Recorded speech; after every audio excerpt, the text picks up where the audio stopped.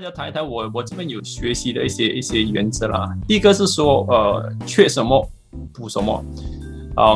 比如说，好像刚才主持人说吧，那可能是说他 PowerPoint 不太行，他就花多些时间去学嘛，或者找个人来帮他。可能 Public Speaking 可能不太行，就去多学嘛。需要什么就学什么咯。然后第二个是不是说什么都学就好？因为你学东西是有一个机会成本的，你学这个你基本没时间学那个，所以你可能要选择性一些。好像说公司可能刚刚开始的时候，你第一件事情就要有那个 MVP 嘛，那个 viable product 出来，那时候可能一些技术上的一些东西你要弄清楚。那么再下来可能是一些 project management 啊 ，logistic 啊，你是要把那个产品送到那个客户那边去的，那个 logistic 其实是很复杂的，所以一般那个理工男是做不来的，所以必须要去学。那么再下来可能你公司有一些人的，那你要学会管人，然后可能要学财务啦，公司更大了，你就学一些法律的东西。所以这个不同阶段需要什么东西就不需要学了。比如说你刚刚开始的时候去学法律没什么用了，因为它不是你的瓶颈嘛。这个就是在不同时候就学不同的东西。那么第三个呢，在选择学什么时候也要考虑一下，因为每学一些东西它都有一些return on investment 啊，你是投资时间嘛。有些东西是如果你不学的话，你会浪费很多时间。一些简单的东西，比如说 typing 啊，如果你 typing 很慢的话，你其实浪费很多时间的，然后它会影响你沟通的那个效率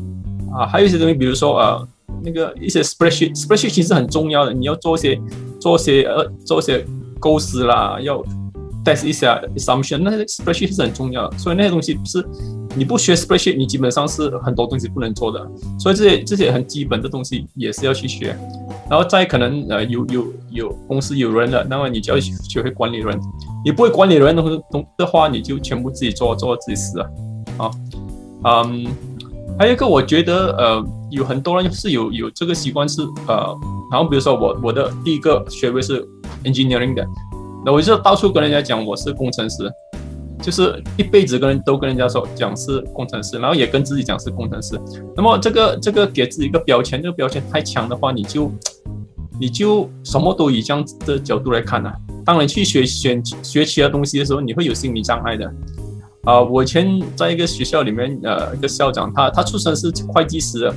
那我在观察他的时候，他在跟别人谈话的时候，他不讲他自己是校长，或者是那个学校领导，他说我是会计师的。所以在他的工作里面，他看东西都一直以那个财务啦、那个会计的那个角度去看的。所以这个可能你的背景是 mechanical engineering， 但是你可能要把这个给自我的标签可能放掉，这样你才会成为一个比较全面的这个企业家嘛。还有一个是学习的时候可能要有一些结构性哦，因为当然自己靠自己的一些毅力啊，自己看书啊，它有它的一些局限啊，不是不能学东西比较有结构性的就是你 sign up 一些课程。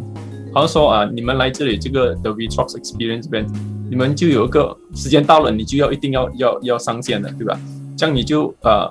定时定点这样子学东西，你去报一个课程去参加一个师董会，这它都有它的时间跟地点的，这样你的学习就比较有结构性。还有一个可能是要很多东西要学好，其实是要对自己狠一点的，就是要逼自己啊。比如说你可能你说你对这个 leadership 很有兴趣，你要怎么样把这个 leadership 学好呢？你可能就跟你的员工说，好，下个星期你老板我会教你们关于 leadership。这样你把自己摆上台过后，你就到下个星期你就无论如何你一定要能够讲关于这个 leadership 的东西，所以把自己摆上台，你就自然被逼去学了再下来是多读书嘛，需要什么特别是管理的书了。好像我们在 VTalks 我们有订阅这个 EMBA 啦，这个是Mr.朱订的我们在我们 library 里面都有。然后我自己有订这个经理人因为我必须，我以前的职业是教这个 MBA 嘛，所以我必须要懂这个最新的管理学的这些概念，所以我看见这些杂志咯。还有一点是学了要用不用就会几乎忘掉了基本上我是想跟大家分享这样子的一些我的学习的一些方法跟原则了。